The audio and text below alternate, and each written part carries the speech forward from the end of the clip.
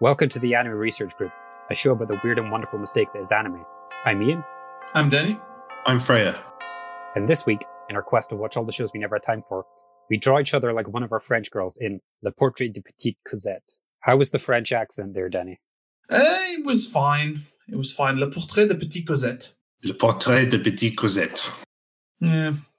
But yeah, we ended up with that because Ian wouldn't accept Simpin' Ain't Easy. And I'm not allowed to have an opinion on these. Yeah, you don't. You're allowed to have an opinion. It's just that by the time we've started recording, it's too late to have the opinion because I've written it down in the sheet.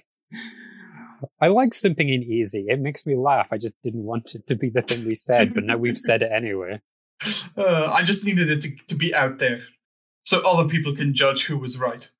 Before we talk about what we've been doing since the last recording, we have some content warnings this week. For the first time in a while, actually, we've been pretty good. The main things that you might need to watch out for is there is instances of torture in this anime. I think that's fair to say. It's quite gory, but the torture is the main thing. Also, I wouldn't call it like a full lolicon anime, but it's definitely a partial lolicon anime. Cosette is a young French girl, and she is the object of desire in this show. So take care with that. Yeah, as I said, what have we been up to since the last recording? Denny? Well, I've not really watched that much anime. I've mostly just been keeping up with the seasonal shows, watching the Inuyasha sequel, which has moved on to being Monster of the Week stuff, but it's fine. Jujutsu Kaisen is probably my favorite shonen adaptation of the last 2 years. And other than that, I've mostly been playing video games when I'm not working. I've been playing Titanfall 2, the multiplayer, now that I finally have an internet connection. God, is the movement system in that game great, and it's a shame Apex Legend killed whatever Titanfall 3 was going to be, and some of Spider-Man Miles Morales. I'm sadly not going to get a PS5 for quite a while, but hey, listeners, if anybody wants to send me a PS5, I'll gladly take it. Yes, please spend $700 on this podcast. Yeah, exactly. Which is something that we haven't done. Certainly not. How about you, Ian? I've been watching anime. I've been reading about anime. That's what I've been doing. I've actually been reading, I finished Jonathan Clements' Anime History, which has so much like useful information in it. It's really impressive. I quite recommend it. Although I would say about half of the book is pre-Tezuka. So you have to really be into like what happened to Japanese animation during World War II and, what were the influences of like the French animators and stuff like that. But there's a lot of good stuff in here. I think most people would get something out of it. I've seen Jonathan Clements talk a bunch of times. Scotland Loves Anime because he does the preamble for most of the film. Nice. I read Ballroom e Yokoso. That was okay. Not great. It was fine. It was a sports show, sports manga. But the main thing is I did finally finish watching Sakura Quest. I really liked the second half of it where they turn more to being like introspective, shall we say? Like they're definitely thinking a lot more about like the needs of the town and like bringing back an old festival from the town, stuff like that. It ended up being quite sweet, except for the final episode where they brought in the guy from the French town that Sandal-san is from, and he's just the president, but French. That was a bit too much for me. I actually like this more than I like Shirobako, because I think Shirobako has a lot more annoying stuff in it, like Taro, who should just have gotten sacked. So yeah, I haven't changed my views about it being like a 3-star show or whatever I gave it, but it was enjoyable enough. I enjoyed it. How about you, Freya? I've also mostly been watching seasonal things. Denny and I have been watching more Hypnosis Mike. We're a few episodes behind, but whatever. It's just a fun show to watch. It has a lot of problems, but yes. And apart from that, watching Taisho Samurai, which is all right. I just feel like we're in episode 5 now, and it still feels like it hasn't decided what it wants to be. Does it want to be a serious sports drama? Does it want to be a comedy, a lighthearted comedy about a father and daughter? Does it want to be about an athlete and his slow decline? Or does it just want to be a wacky, weird hijinks show? And I feel like it's leaning towards the latter. This is a little sad because I was hoping that it would be, I don't want to say the next Yuri on Ice because nothing will be the next Yuri on Ice, but like the next sports show that I'm actually really going to be into. I mean, I don't know if you've seen the latest episodes, but I don't think it's veering that much towards. I mean, I'm like an episode behind. So the last I watched was episode 4, I think. I definitely prefer when it's focusing on the family stuff. I don't think the sports aspect is that great. I agree. Also, I could do without the random transphobic stuff in episode 2. Oh yeah. I've also been watching Adachi and Shimamura, which is nice. Is it really? Because like I started reading that and I was not impressed, and so I just dropped it really hard. But everyone else seems to really like it, so whatever. I mean, I have no idea what the book's like. Yeah, I gave it a hard drop.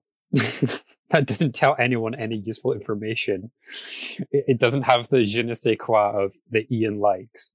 It's no Gondoliers on Mars, we can say that for sure. But what is, Ian? What is? Well, Aria is. But enough about Aria. Denny, please tell us all about Le Portrait de Petite Cosette. Le Portrait de Petite Cosette is a series of 3 OVAs, each about 40 minutes long, that were released between May and December 2004. You've just got to flex on us every time you say the name. Yes. Yes, it's good. It's good. They were made by Daumei, a studio that's no longer in the business, having ceased to make anime after Shiki in 2011. And even before that, they mostly just adapted light novels and visual novels and such things. Can we just talk about how trash all of Studio Daumei stuff is? So yeah, they were mostly just adapted stuff. Well, like they did so much trash, like Deers and Onagai Twins. Like I think Minami K may be the best thing they ever did. But Minami K or Shiki. Someone I follow swears off on Shiki all the time, as in it's good. I didn't like it. The bits I've seen of it. I mean, we thought it was funny how the guy died in the first episode, but that was about it. There was also a 2-volume manga version that was released later in 2004 that played out in some different ways to the anime. The anime itself was planned as an auteur piece by Akiyuki Shimbo, famous for Madoka and many other things I don't need to mention. If you're really interested in Shimbo, you should go listen to our Arakawa Under the Bridge episode, because we have a very long piece there about him and the studio. And producer Masatoshi Fujimoto meant to show off his own style and uniqueness. The series was not a commercial success in the end, though. In an interview with Shimbo and Fujimoto, they stated that apparently they never even thought about the commercial side of the project, which I find quite interesting because most anime are made as a direct product to be sold to an audience, and not like a complete disregard for the audience doesn't generally turn out well. So, Denny, I'm gonna say this. No, I don't know how accurate it is, but I want to do like some research into how the OVA market worked.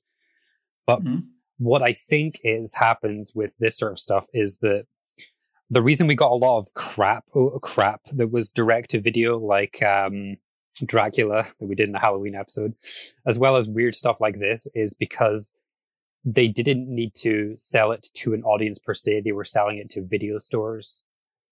Okay. And so this accounts for like some of the more experimental stuff that we see. Okay.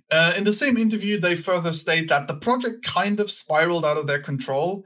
They started with the base idea they had, and then they just kept adding and adding and adding anything and everything they wanted, eventually resulting in Cosette. Shimbo himself also storyboarded and directed all the episodes of the show, which I think is quite unusual because mostly you have a series director and individual episode directors, right? Yes. Yeah, that's enough for now. We can't really talk much more about the episode because it's just so weird in a way. So I think we'll go to Ian now to give us the plot summaries. Okay, so yeah, the fact that it was like thoroughly storyboarded and directed by Shimbo tells this is probably the most Shimbo thing I've ever seen. And as discussed in the Arakawa Under the Bridge episode, I have seen pretty much everything Shaft has ever put out. That's because Shaft style isn't Shimbo style. There we go. that's the summary of Arakawa Under the Bridge episode.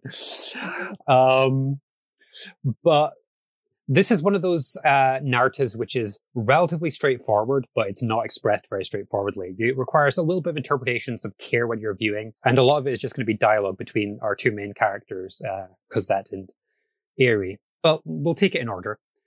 So with episode 1, Eri Kurahashi is a man who is experiencing his first love, and this is very obvious to his friends. However, as he rushes to his job at an antique store, we quickly realize that the object of his affections is an object, not a person.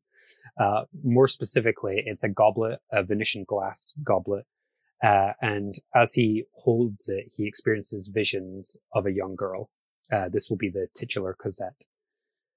So a friend of his, Shoko Mataki, comes around to check up on him, and she decides to drink tea out of this glass goblet, which is a big no-no in my book, but whatever. Eri is curious to see what happens because he allows her to use it, but he later snaps when it drops to the ground while they're having an argument. He shouts it, "It's just like killing a person." He kind of realizes as he calms down that Shoko could not see Cosette either, that he's the only person who is seeing her. So she starts to consume him, Cosette, not Shoko.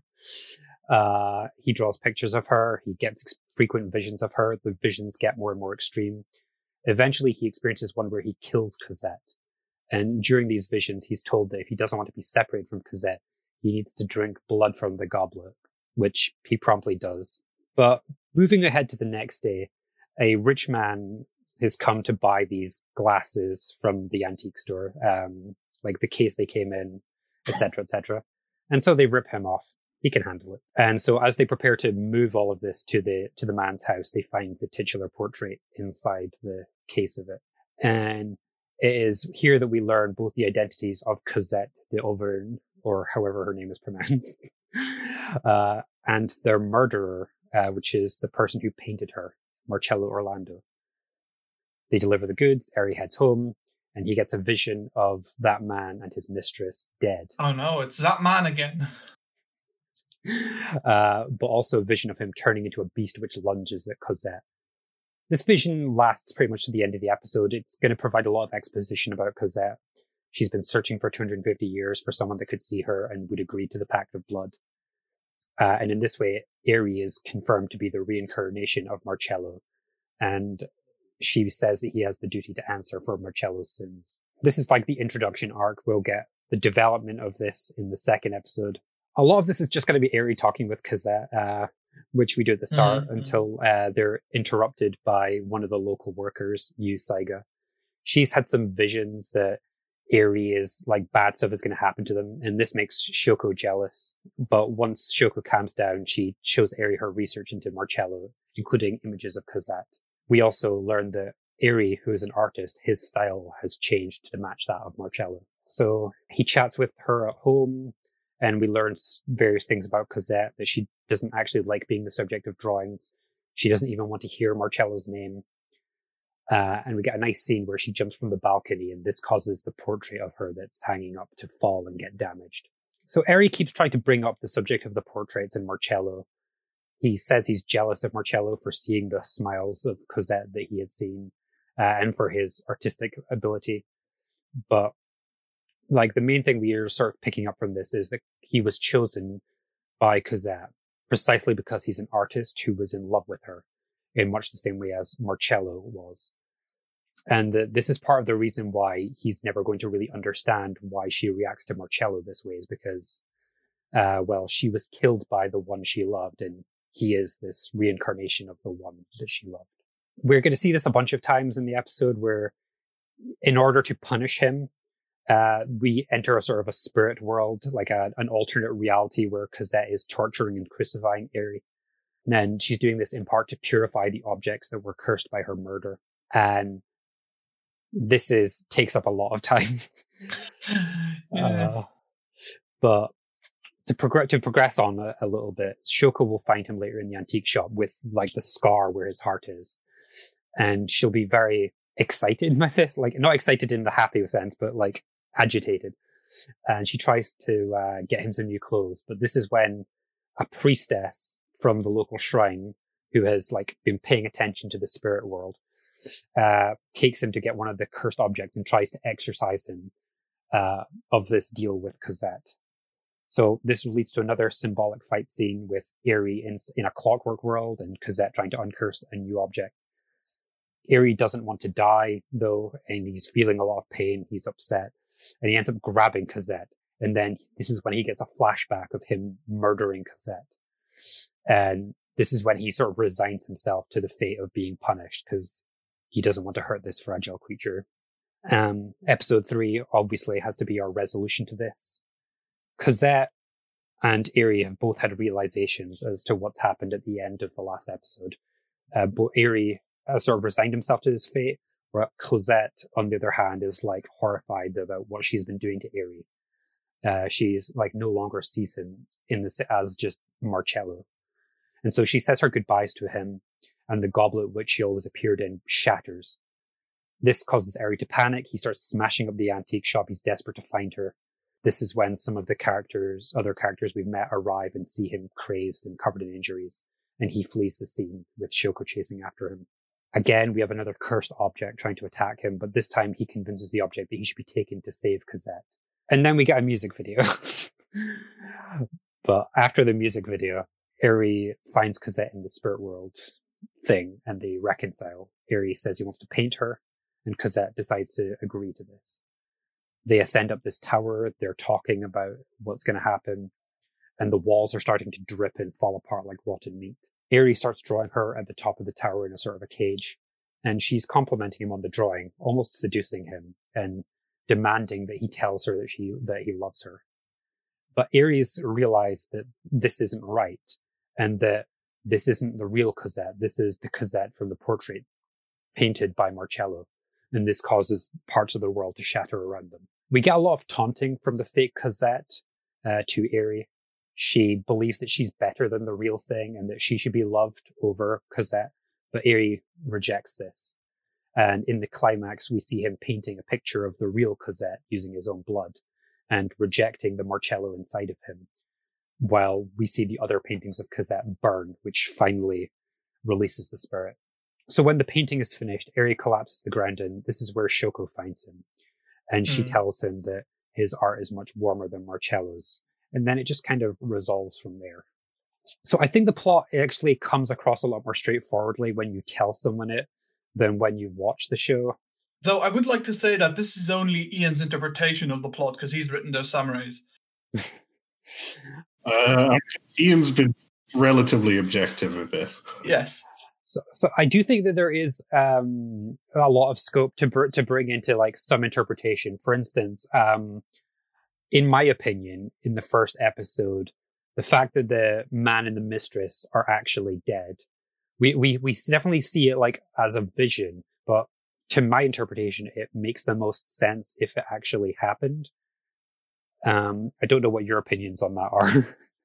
I'm personally of the belief that nothing actually impacts anyone besides Eri and that one bit in episode 2 where the monk woman, the female priest, gets knocked back. I don't believe there's actual massive damage going on in the real world caused by Eri. I do believe it's mostly just a metaphor confined to the other world. What do you think, Freya? I think it's mostly affecting him and those he has relationships with. Like, I definitely would agree that most of it is like just, or may as well be a metaphor, but he takes real pain in it. We see real scarring on his body. And Shoko does end up in a coma. That's why I say it's affecting those around him. Which is why I don't think the random client and his mistress are close enough to Eri to be affected by this.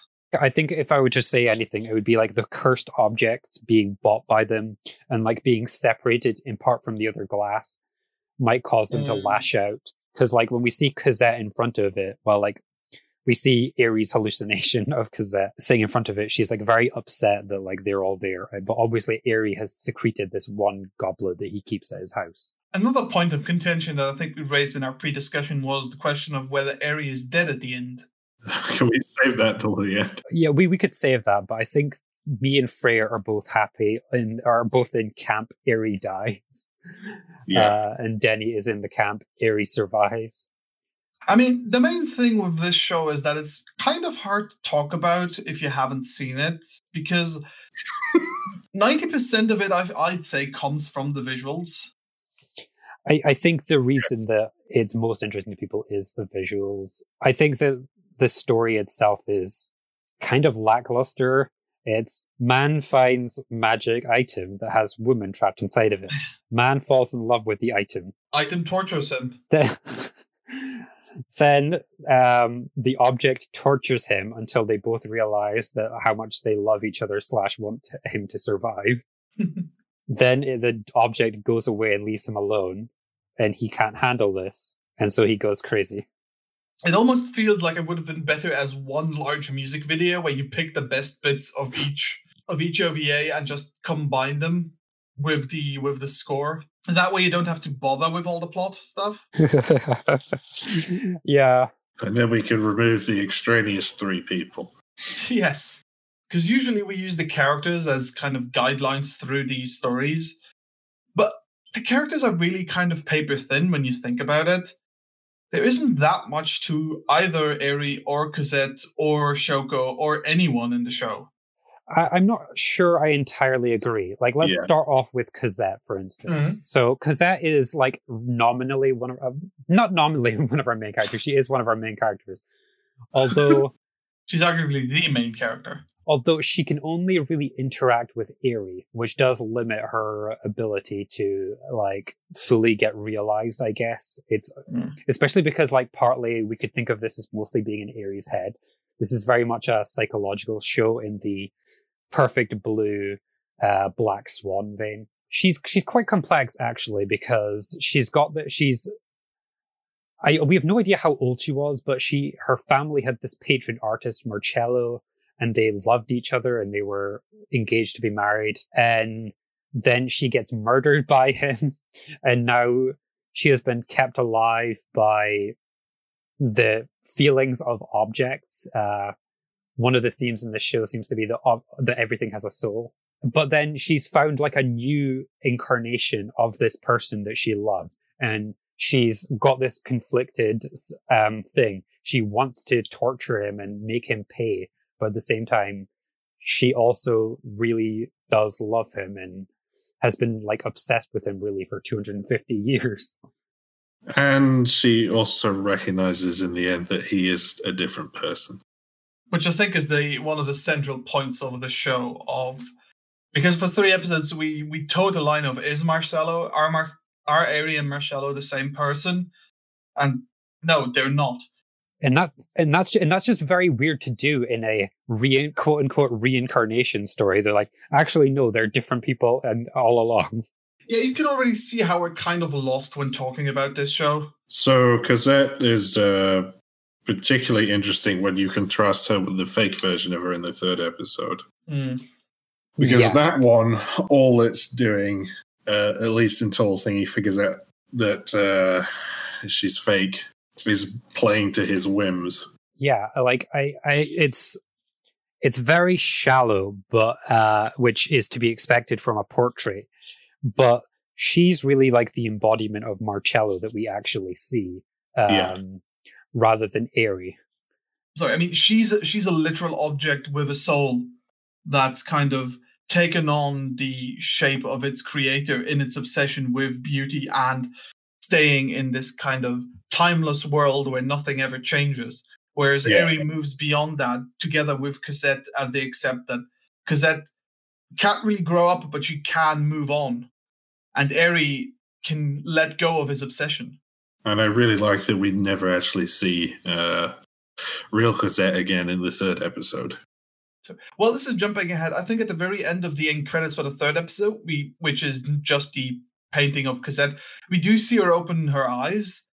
Okay, but she after saying that she's leaving Eri, she never interacts with him again. Yes, certainly that way. But does that mean Cosette is dead, or she's just gone back to dormancy, or she's just moved on from him? We get the sequel, Le Portrait de Petite Cosette, is just Cosette on her own, hanging out and not quite sure what to do with herself now. shit, I spent 250 years waiting to torture the guy, so what do I do now? I don't really have a hobby. Well, I think that, like, actually the fact that the glass is smashed is probably what releases her soul. But then we have this additional embodiment of her in the paintings, which leads to the fake Cosette, which only go when the paintings are symbolically destroyed by the Marcello insert. It's all about symbolism. Because I presume that if he was alive, he might actually go around the world trying to actually wipe out those paintings, which would be hilarious. Like, the whole point is that if Eri is Marcello, then Marcello, by like overcoming the beauty is all that matters. This is the real Cosette, the one in the painting, not the one that's going to grow old and get wrinkles and have children, but is instead like this little French girl forever. Yes. Nabokov, eat your heart out. yeah, suck it.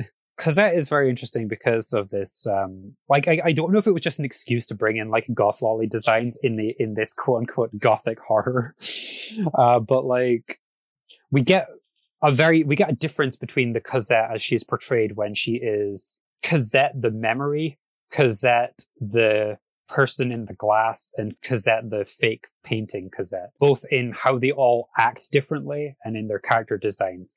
Girl Cosette is wearing a fluffy pink dress. She's like always running around. She's like, we see a little picture of her with her dog and so on. Cosette, the modern version, is a goth lolly, wearing black and like basically being kind of moody for good reasons. And then we get this white dress for the fake Cosette, which is the painting Cosette, as in the embodiment of like the idea of him. White is both representing beauty, but also being sterile. Well, yes, precisely. Yeah.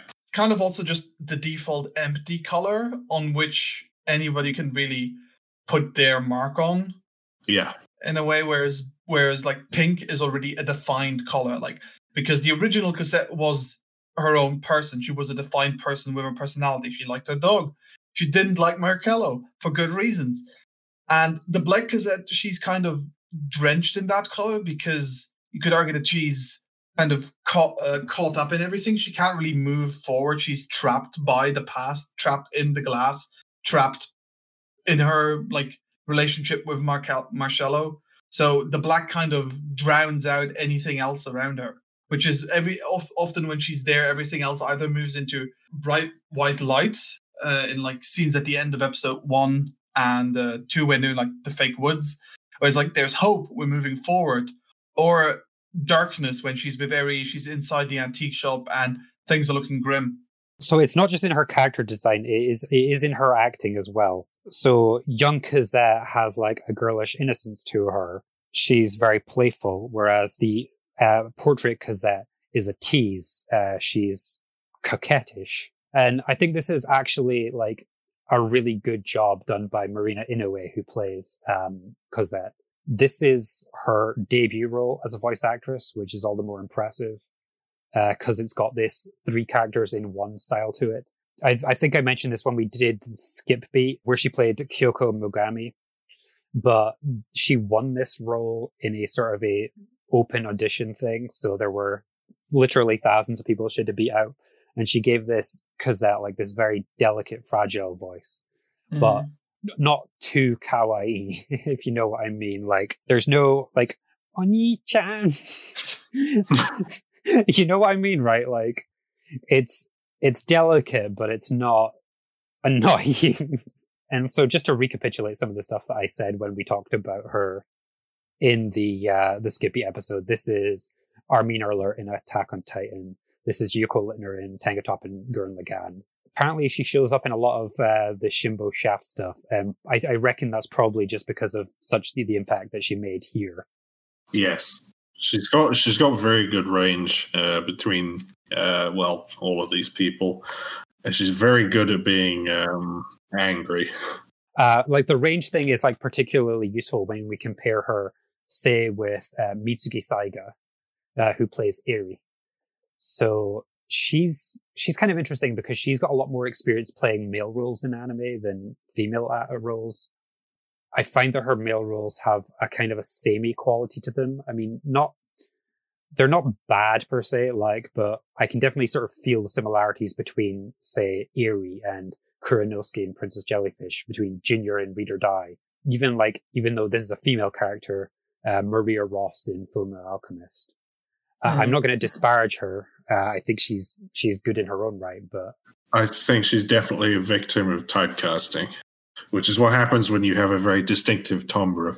Yeah, it could just be typecasting. You're right. Eri is the central character. Everything quite literally revolves around him. Yes. He's the one that notices the glass. He is the one that is the reincarnation of Marcello. He is the one that goes crazy. He is the one with the harem. He's the one who gets tortured. It's the one that gets tortured. I think it's very important that Eri comes across in a more complex way and is not just boring. How do you think that did you think that Eri was a sufficiently complex character to pull this through, or? So to me, Eri is interesting mostly because of what he represents more than he is as a person, if that makes sense. Mm-hmm. But as a character, he has two modes, kind of sad and occasionally little bouts of anger. I mean, we know a lot of things about him, but all of those things really kind of come from other people. We see him painting and other people comment on his painting. We see his obsession with Cosette, but he himself is mostly just kind of bland in a way. I don't really agree, but I think you're kind of just trying to echo what Freya was already saying. But I think the main important thing here is that there are some stories where he either entirely rejects the premise that he is Marcello and denies that and fights against it the entire time. And then there's another version of the story where he accepts it from the beginning and just accepts his role as the Jesus Christ figure in this anime. But the thing that makes him a little bit more complex is he's both, right? He rejects it and then he comes to accept it, but then he is forced to reject the Cosette that is in front of him and that he could be happy with because it's not the real thing. And once he's felt the real thing, I guess he's not willing to accept the fake, even though I think he could be pretty happy with it, just considering that he had already just kind of accepted it. And in particular, he distinguishes his his feelings on art, I guess, from Marcello pretty strongly in the end. Yeah, because while he was very complimentary about Marcello's artistic skill, he never really seemed to embody Marcello in the sort of predatory way that we see Marcello. In fact, we know very little about Marcello, right? Marcello was more like Eri until he got so obsessed with his paintings. I mean, the main thing we know about Marcello is that he's involved with kind of a constancy, with things never changing, he's unable to accept that things can move beyond the beauty he's captured. Thus, he kills Cosette because he cannot accept that her changing would mean that his painting is no longer a representation of everything, but just a glimpse into the past. Yeah, I think that they played the line quite finely, and they didn't always get it right. But I definitely think that the way they played him was much more interesting than this could have ended up, and I'm grateful for that. Yes, for sure. One of the things I find interesting is it's just a single shot, but there is this underlying notion of Marcello being a lolicon due to his obsession with the underage Cosette, and the same going for Eri. And there isn't really anything else to indicate that in the show, except at the very beginning of the first episode, we see Eri with some other male friends sitting in a cafe, and there's two little grade school girls outside, and he waves at them and smiles. And it's kind of an odd shot because we don't see any of these characters again in the entire show. We do see the male friends briefly in the second episode because they're being like, where's Eri? Why isn't he here? Their entire job is to be, where's Eri? Eri seems to have a girlfriend. I know it. But I'm wondering whether the two girls that were placed there in this first shot were kind of meant to lead us to the conclusion that Eri might inhabit more of Marcello than he wants, just further towing that line. Well, yeah.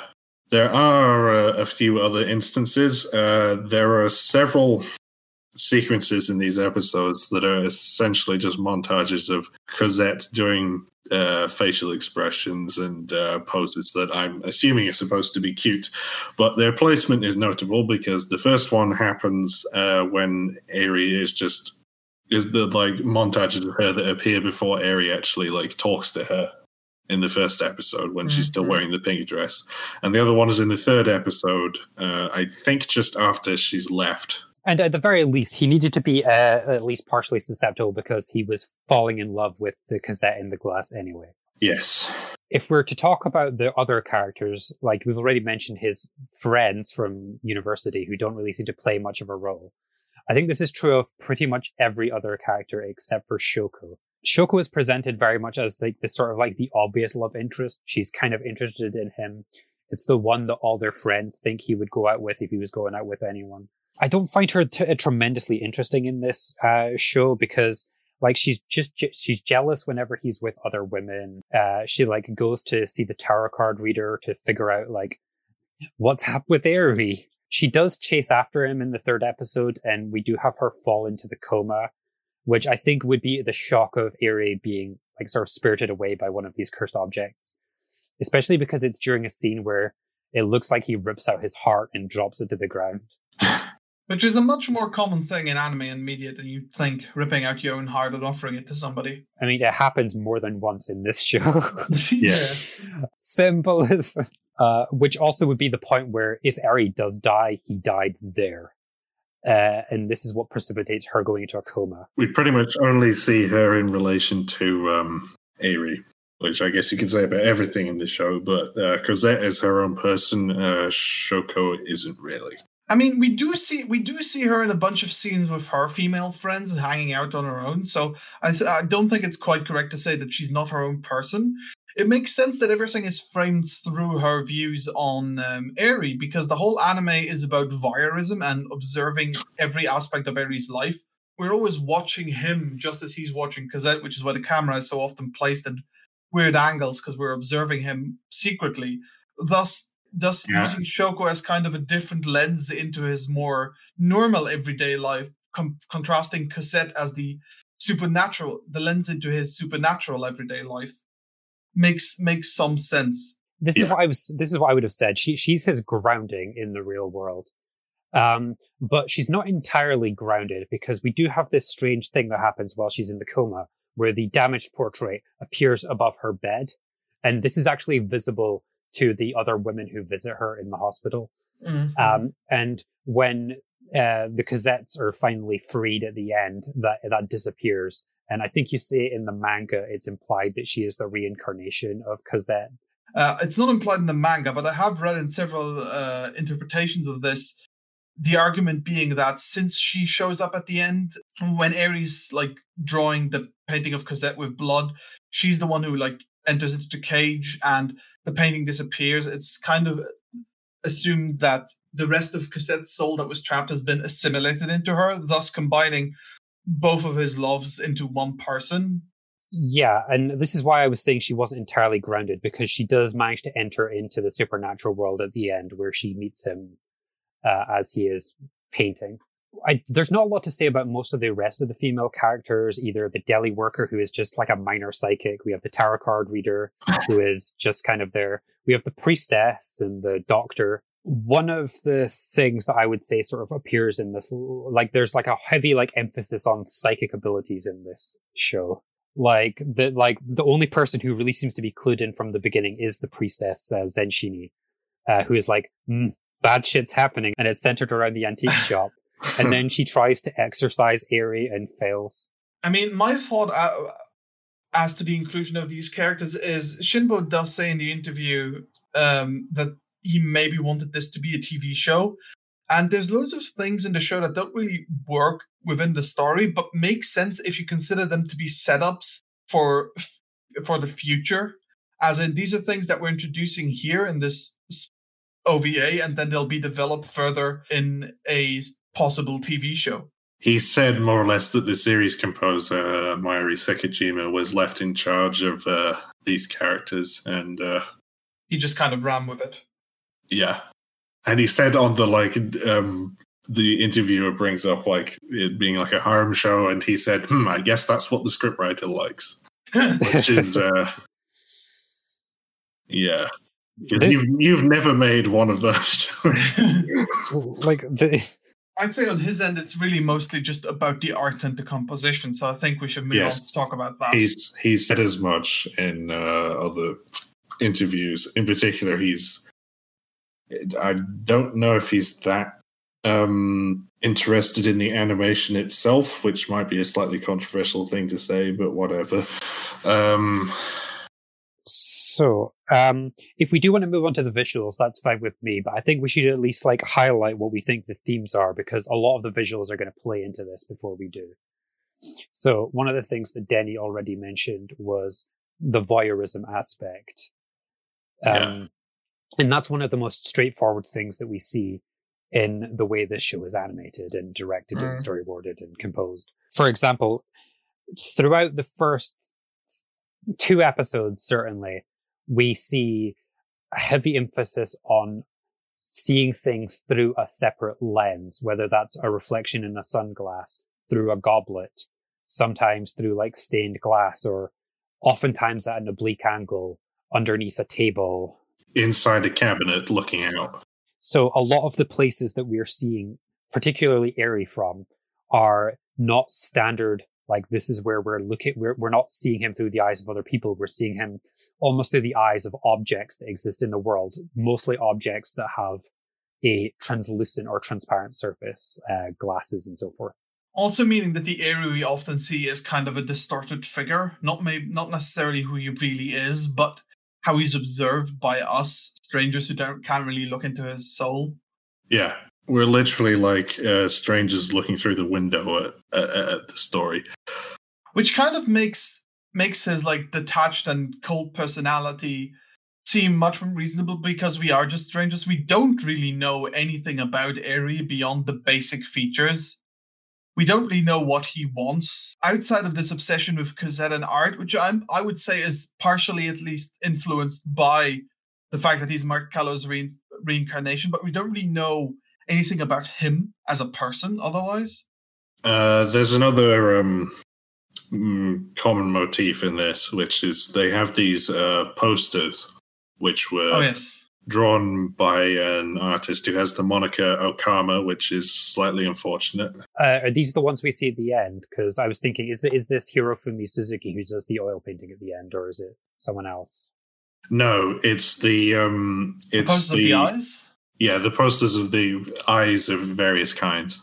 We often have scenes where it intercuts to them, just to them, and usually it's focused in on the eye. In particular, near the beginning, during the quote-unquote opening. Notably, they're also plastered all over the ceiling of the storage room in the shop, which is where Eri makes his art. So to me, it feels like this is sort of him judging himself. It's definitely a feeling of judgment. I mean, I guess it's kind of an artist's self-awareness that other people will see his work. And the eyes are always wide open and staring and making you uncomfortable. Yeah. Maybe that's a metaphor for his own self-worth, that he's doubtful that his art is any good, even if other people tell him it's pretty good. He's just questioning himself, thus the eyes represent kind of the faceless public. And also Cosette, because he spends the whole 2 episodes judging him in a sort of. Eyes also show up in the the Cosette dimension as these giant floating, almost Le Fleur de Mal looking things. There's another French reference. Shout out to France this episode. Watch this anime on Bastille Day. One of the other things that made the voyeurism quite apparent is just how empty the world is, sort of indirectly, right? Because the world is hyper-focused on Eri and his surroundings, and we don't even see people walking along the streets very much. It's he's the only person in the world that matters. One thing that I got out of a lot of this was the religious symbology that was used, and it was a very syncretic use of religions. We were seeing Shinto, Buddhist, and Christian symbolism used in not a thoroughly wasted way. Shall we say like that? Like oftentimes you can just sort of throw in like a crucifixion in anime because it's anime, right? But I don't think that's I don't actually think that's what's happening here. Like we've got this Shinto idea about everything having a soul, and the items that have transported all the way from France are carrying these souls of the objects, and also Cosette's soul, and needing to deal with their unrested spirits is like kind of how the show needs to be. And there's somewhat of the essence of the creator and put into the objects. Yeah, that really comes to life with the fake Cosette.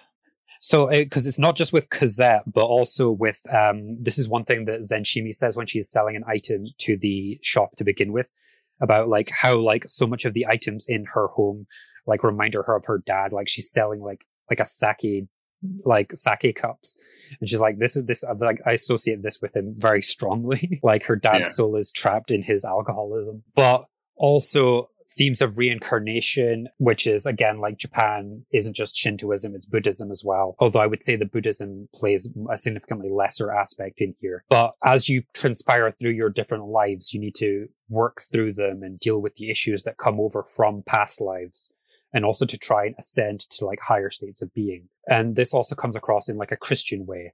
I wasn't just being facetious when I described him as like the Jesus character. He is literally taking on the sins of Marcello and is being crucified for them. He is like taking on all of his pains and trying to deal with it quite sort of unfairly. Like he's being judged by people who judge them not, Father, for they know not what they do. Sort of bullshit. I mean, it just makes sense for Christianity to be in because Cosette is French anyway. But it's all about this taking on the sins of another. And then at the end, he's actually ends up being more interesting than Jesus because he rejects this at the end, which Jesus didn't do. And like, I mean, you can say it's a bit of a stretch, but I think that there was a lot of crucifixions in here, and they weren't just used like blindingly. I definitely think they were going for this sins of the. Well, the term would normally be like sins of the father, right? But in this case, the sins of yourself through your past lives. And in this sort of a thing, like being exercised of like the sins through their actions, they do sort of ascend to this higher plane of being like moving past this, of freeing the unfinished business of the paintings and so forth. And Cosette frees herself in a way, which is interesting. Yes. Like, in fact, both of them free themselves, which rather than the usual sort of way where they would free each other, which is always kind of a little, okay, when it comes to me. I think that's most of what I have to say. It's not entirely clear what the alternative world is. I'm not quite sure how to fit this into my syncretic thesis. It just seems, because like I say, it just seems to be a metaphorical world in which the resolving is happening. Maybe you could say it's just purely psychological. I don't know. But it's telling because of like all the ways they mix the imagery. Like the tower is Cosette at one point and they're ascending through it and it's falling apart as Eri realizes that the Cosette in front of him is not the real Cosette. There's a golden cage on top of it in which they're trapped. He literally paints with his own blood to like prove like how like the artist killing himself for his own work couldn't be more apparent in this. Like, please, Shimbo, seek help. Yeah. Seek help, Shimbo. Well, it's interesting because while the show is presenting that as being better than the way Marcello views art, you know, as this sterile thing you just look at and you conserve, yeah. It's made very ambiguous by the fact that, or at least to me, to the way I read it, that he has to die for that to happen. And instead of ending on like an angelic, oh, he's ascended. Yeah, like him and Cosette are together in heaven, frolicking through the fields, blah, blah, blah. Yeah. What we get is he's staring at like the body of actual Cosette, presumably, and then there's just a loud chord sound, and he disappears. And that's the note we leave off on. Yeah, and like Cosette's death is kind of like implied anyway, because we keep cutting back to like her like lying in these fields of black flowers as it happens. Yeah. And Shoko she assures herself that he's coming back, I don't know. It's not how I read it. And in particular, we don't see Shoko. We're still viewing her through a glass object. So I think overall, I think there's been a lot of good reinforcement of the thematic stuff through the visuals. But I know Denny in particular thinks that Shimbo may have overdid it a little. I do, because when we look at this show, there are just so many different, interesting, and varied visual styles and angles. And my kind of take on this is that if every single shot is something special and unique, then no shot really is. We have, just to count a few, we have angled shots, just generic Dutch angles of a bunch of 90 and 180 degree angled shots. We have a TV static filter. We have a stained glass filter that scrolls by sideways, which happens once in the film. We have a faded film overlay that happens on a few times. We have shots, the shots we've described where we just film through glass. We have the flashes of the eyes. We have the reflections that mostly happen in a character with sunglasses who doesn't really play any larger role in the story. It's just his sunglasses reflect very heavy. We have some postcard memories. We have the CG Otherworld. All of them work within the context of the show. They make their respective scenes stronger. But the show might have been better overall if they'd picked like 3 or 4 of these and just focused on those and maybe evolved them in interesting angles rather than just trying everything. But it makes sense when we consider Shimbo saying that they just kind of tried everything they wanted and threw it all against the wall and saw what kind of stuck, what things they liked for future productions. So I understand why it's there. I just don't like it all that much. The thing is, I think you've defeated your argument in what you've said, because they do work within the context of the show, and they are used relatively consistently to bring up repeated themes. I will say, to a certain extent, in Denny's defense, that when I watched the first episode, I looked at it and I'm like, "Is this good?" Question mark. Not in the like this is bad way, but in the it took me some time. Like this was a sitter, in a way that say Ghost Hound wasn't. Like Ghost Hound, like I completely understood what all the what all the composition choices were for. This I needed to sit and think about it. And yes, it definitely improved the more I thought about it, but it was like this is a thinker for sure. Yeah, I don't think that makes it bad. I didn't say it was bad. No. Yeah. Another problem I have with it is that when I think of how to create psychological horror, I really think it comes from a contrast between the everyday normal life and the kind of more supernatural, the other world, the other thing, the thing that's strange, needs to stand out from a baseline. And the film never really establishes a baseline, because even at the introduction cafe scene we see, it's every angle and shots and the cuts, they all just feel off, which is definitely the way it's intended, because he's already feeling like he's already obsessed with Cosette, so he's already part of the supernatural world, he's already being haunted. But I just think the show might have been stronger if we'd had a baseline normal world from which we can then move on. I can maybe see where you're coming from, like a through the looking glass moment. Yeah, and the first 10 minutes of the show are just him with his friends, and all these shots and the camera work is standard, like basic anime camera work. And then we see him, he goes to the shop, he talks with Shoko a bit.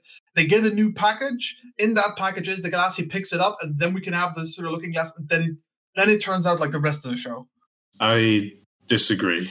I like how we're just thrown into it, and I like that they established that the baseline is that things are already weird. Like the fact that the first scene is all odd angles, Dutch angles, 90 degrees, whatever you want to say, and shots of like only parts of people's faces mostly. Like it immediately like signals, oh no, there's something horribly wrong here, or things are off. I'm not saying you're wrong for wanting that, Denny. I think it might throw the pacing of the show off. The pacing in the show is kind of hard to like thoroughly establish, precisely because although it's a straightforward plot with a straightforward 3-act structure, all the sort of visual choices that are made throws it off a little bit, and I think that's intentional. So maybe it could have worked, maybe it couldn't have. I'm not 100% sure, but I will say that in a horror movie sense, like if you take, say, Scream, they don't spend very much time in the quote unquote real world, like Scream starts off with someone being murdered in their house.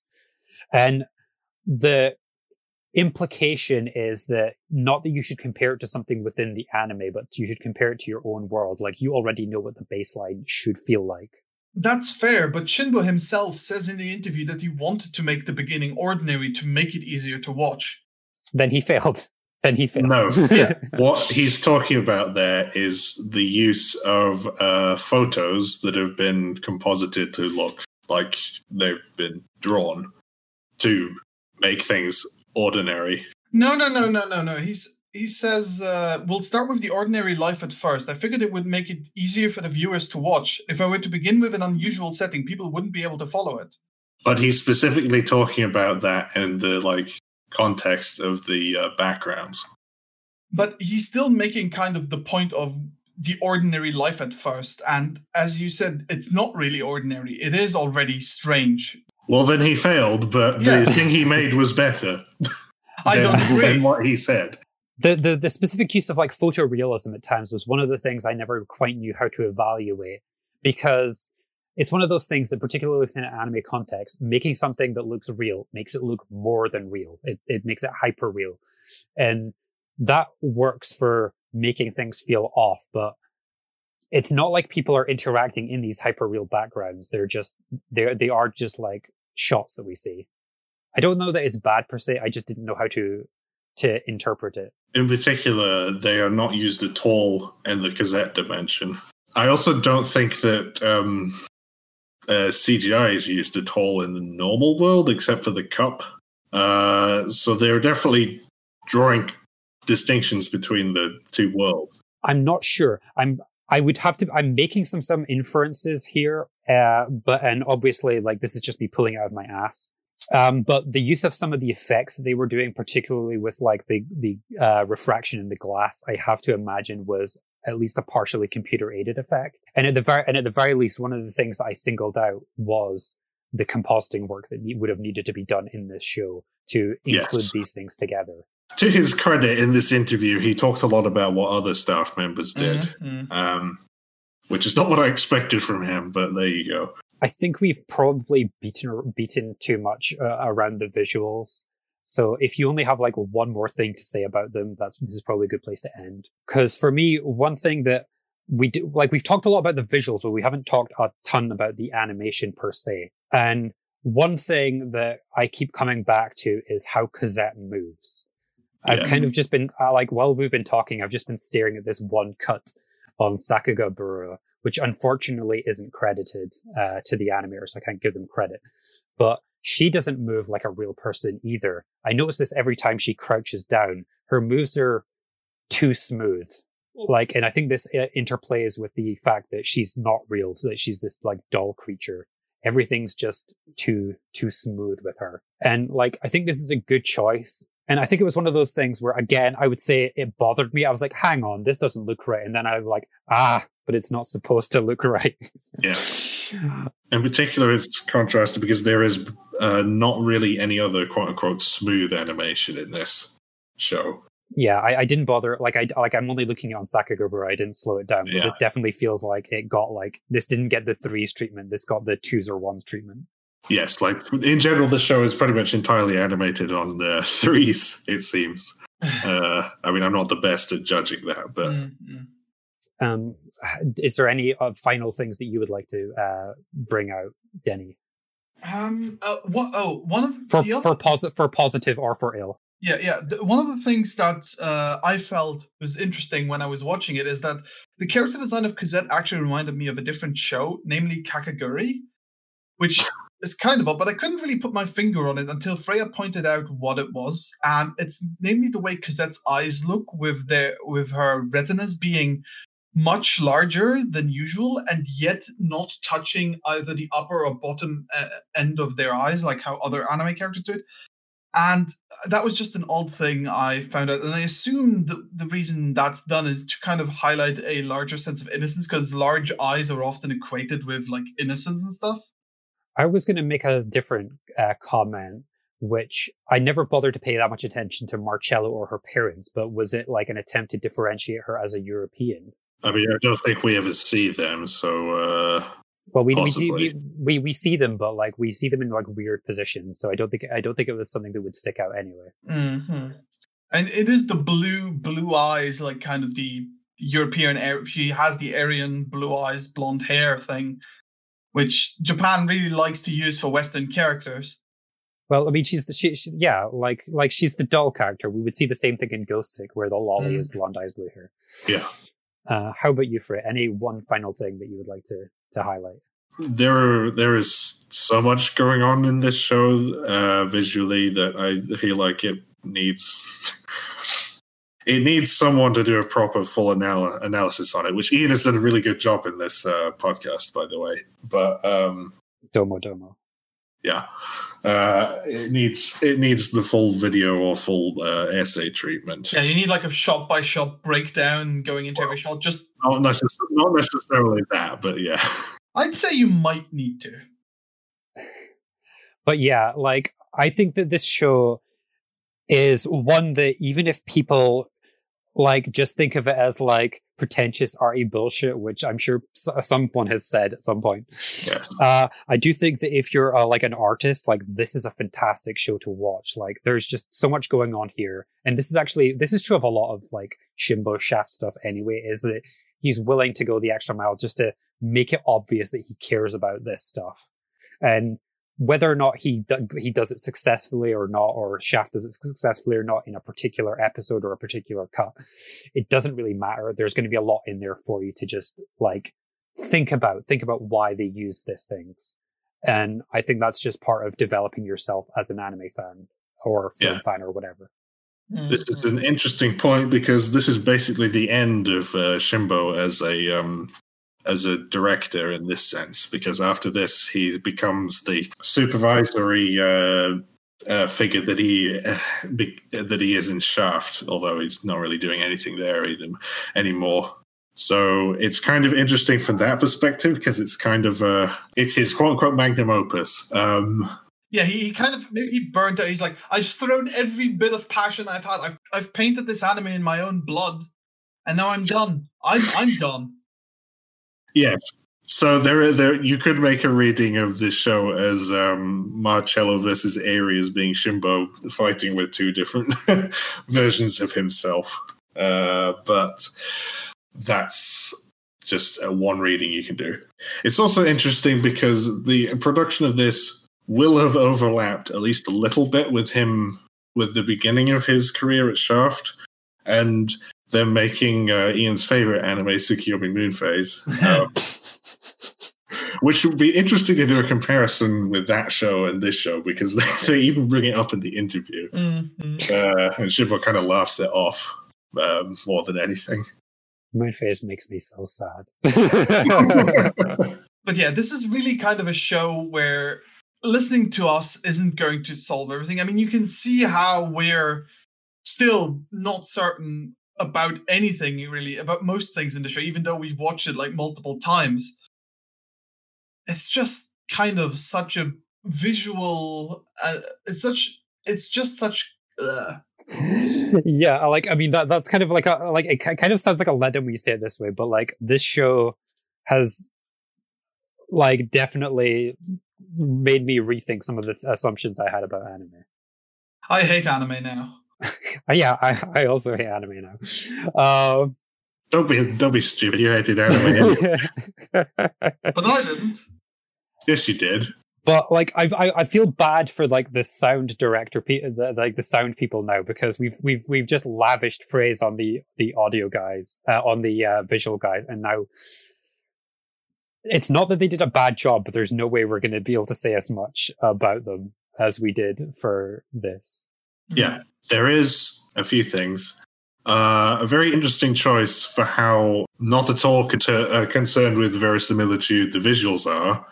The audio in many scenes is done with a great attention to the character's dialogue. It's sounding like it's coming from like the relative distance and location that they are to the camera. It even moves with them across the camera or off screen, which I really like that choice.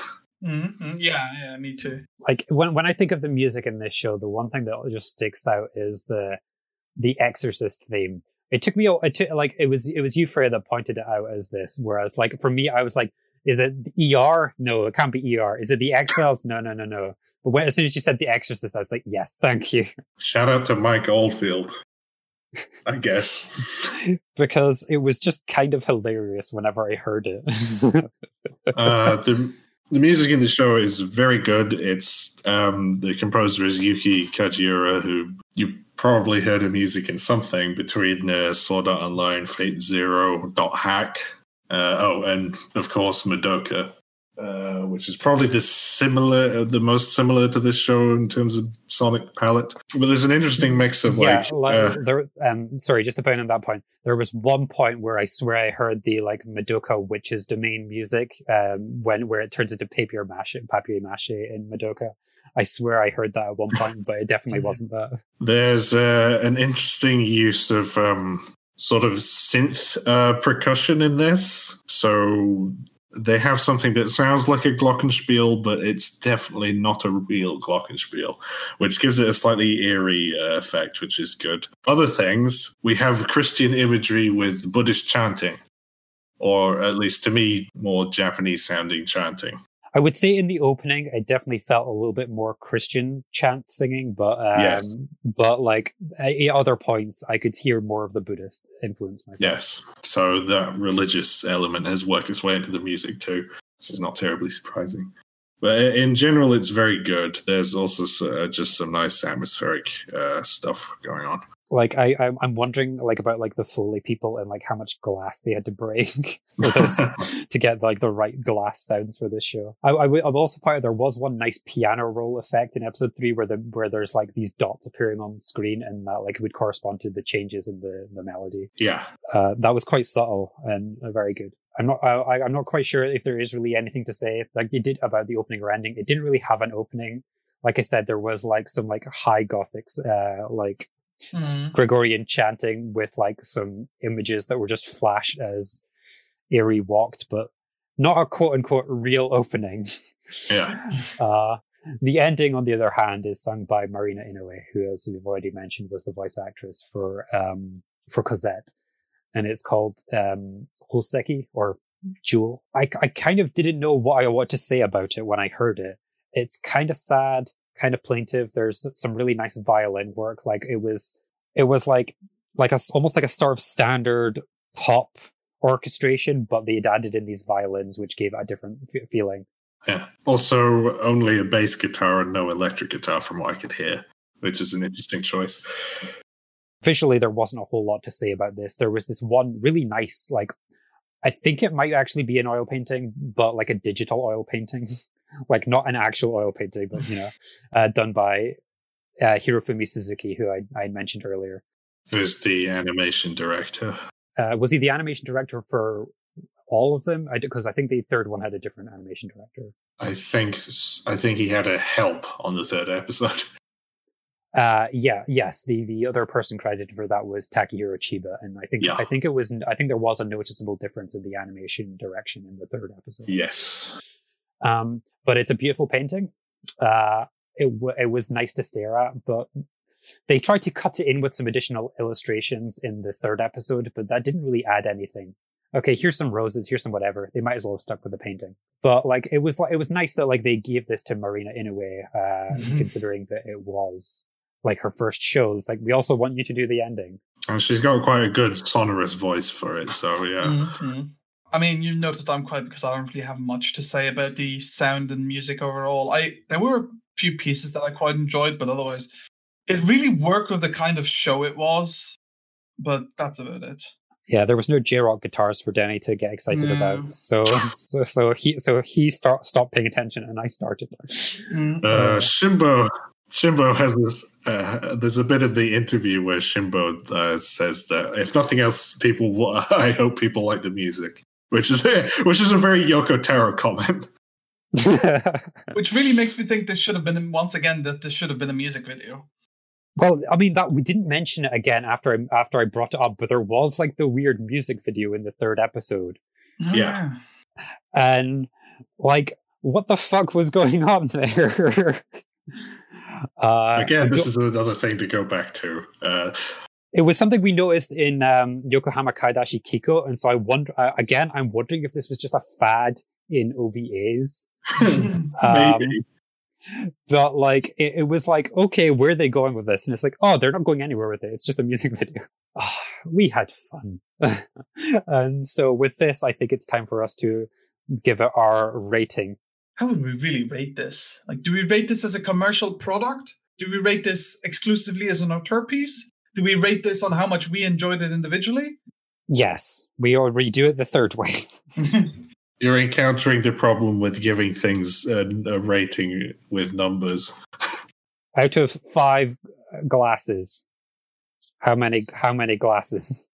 How many antiques would you buy from this store? Okay, yeah, there will we do. I think you can tell from this episode, I wasn't really a big fan of this anime. I can appreciate what they tried to do, and I like a lot of the individual visual choices that were made. I actually quite like them quite a lot. Like, I really like the way it's framed sometimes through the glass cabinets. I like some of the visual overlays, not all of them. I like the stained glass motif they've got going on for a lot of it, but then it's just kind of buried underneath the whole bunch of other ones. Story-wise, it's kind of a mess, and it's not that in the way that it's not a complicated story, but it just feels poorly told at times. I think for me, just personally, I think I have to give this a 2.5. So straight average from Denny. There's a lot of good stuff there. It's definitely worth a watch. You should watch this show. I'm definitely recommending it, but I'm never going to watch it again. How about you, Freya? So, there's a point in the interview where Shimbo says that, kind of related to what Ian said earlier, that he sort of made this to be watched multiple times, which is very funny considering what Denny just said, but whatever. Mm-hmm. Which we've all done now. Again, I'll reiterate, I feel like this show needs to have somebody who's smarter than me, although I could just learn film theory properly and do it myself, make a full analysis of it, because both the blessing and curse of it is that it's open to a lot of different readings. Like, there are some things that are like fairly easily supported, which I think we've done, and again, good job, Ian. As for how I feel about it, well, I liked most of the visual tricks they did, even if I don't think they worked all of the time. And I liked the sound direction, and I'm not sure how I feel about the themes. At the end of Miss Hokusai, I said that sort of the sort of slow, plotless character study is my shit. At the other end of my shit is messy art movies, which I guess this falls into. And somewhere along the line, we'll get to the other spectrum of that in between, which is things are quote unquote more standard, but get their theme across really well. 4 out of 5. All right, which leaves me, and I posited this question earlier, and it was the one that came to my mind when I first watched it, which is this good? And yes, it's good. I think like this plays a little bit more into me. I watch a lot of like the Aronofsky psycho thriller bullshit. Like, this is my shit, right? Like, we just need to slap a Satoshi Kon on it, get him to like to round it out, and this is my shit. I don't think I can in good conscience give it a 5, because like it's not like when we watched Yokohama where like I felt that just everything synced together so well, and like yes. I definitely think that the third episode is a little bit of a so. But I think I'm willing to say 4.5 here. This is definitely the episode with the most divergent ratings we've ever had. Yeah, and I think this is one of the few cases where I gave something the highest rating. Mm-hmm. Yeah. You've both said the kinds of movies you enjoy. Like I don't mind either of those, but for me, a movie really needs to come together by the end in a conclusive manner, in a way to where everything that was shown in the film kind of worked towards something.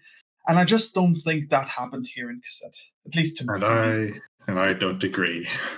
I know you I partially agree, Denny, in that like I definitely feel that like they could have resolved it better than they did, and then they would have gotten the 5.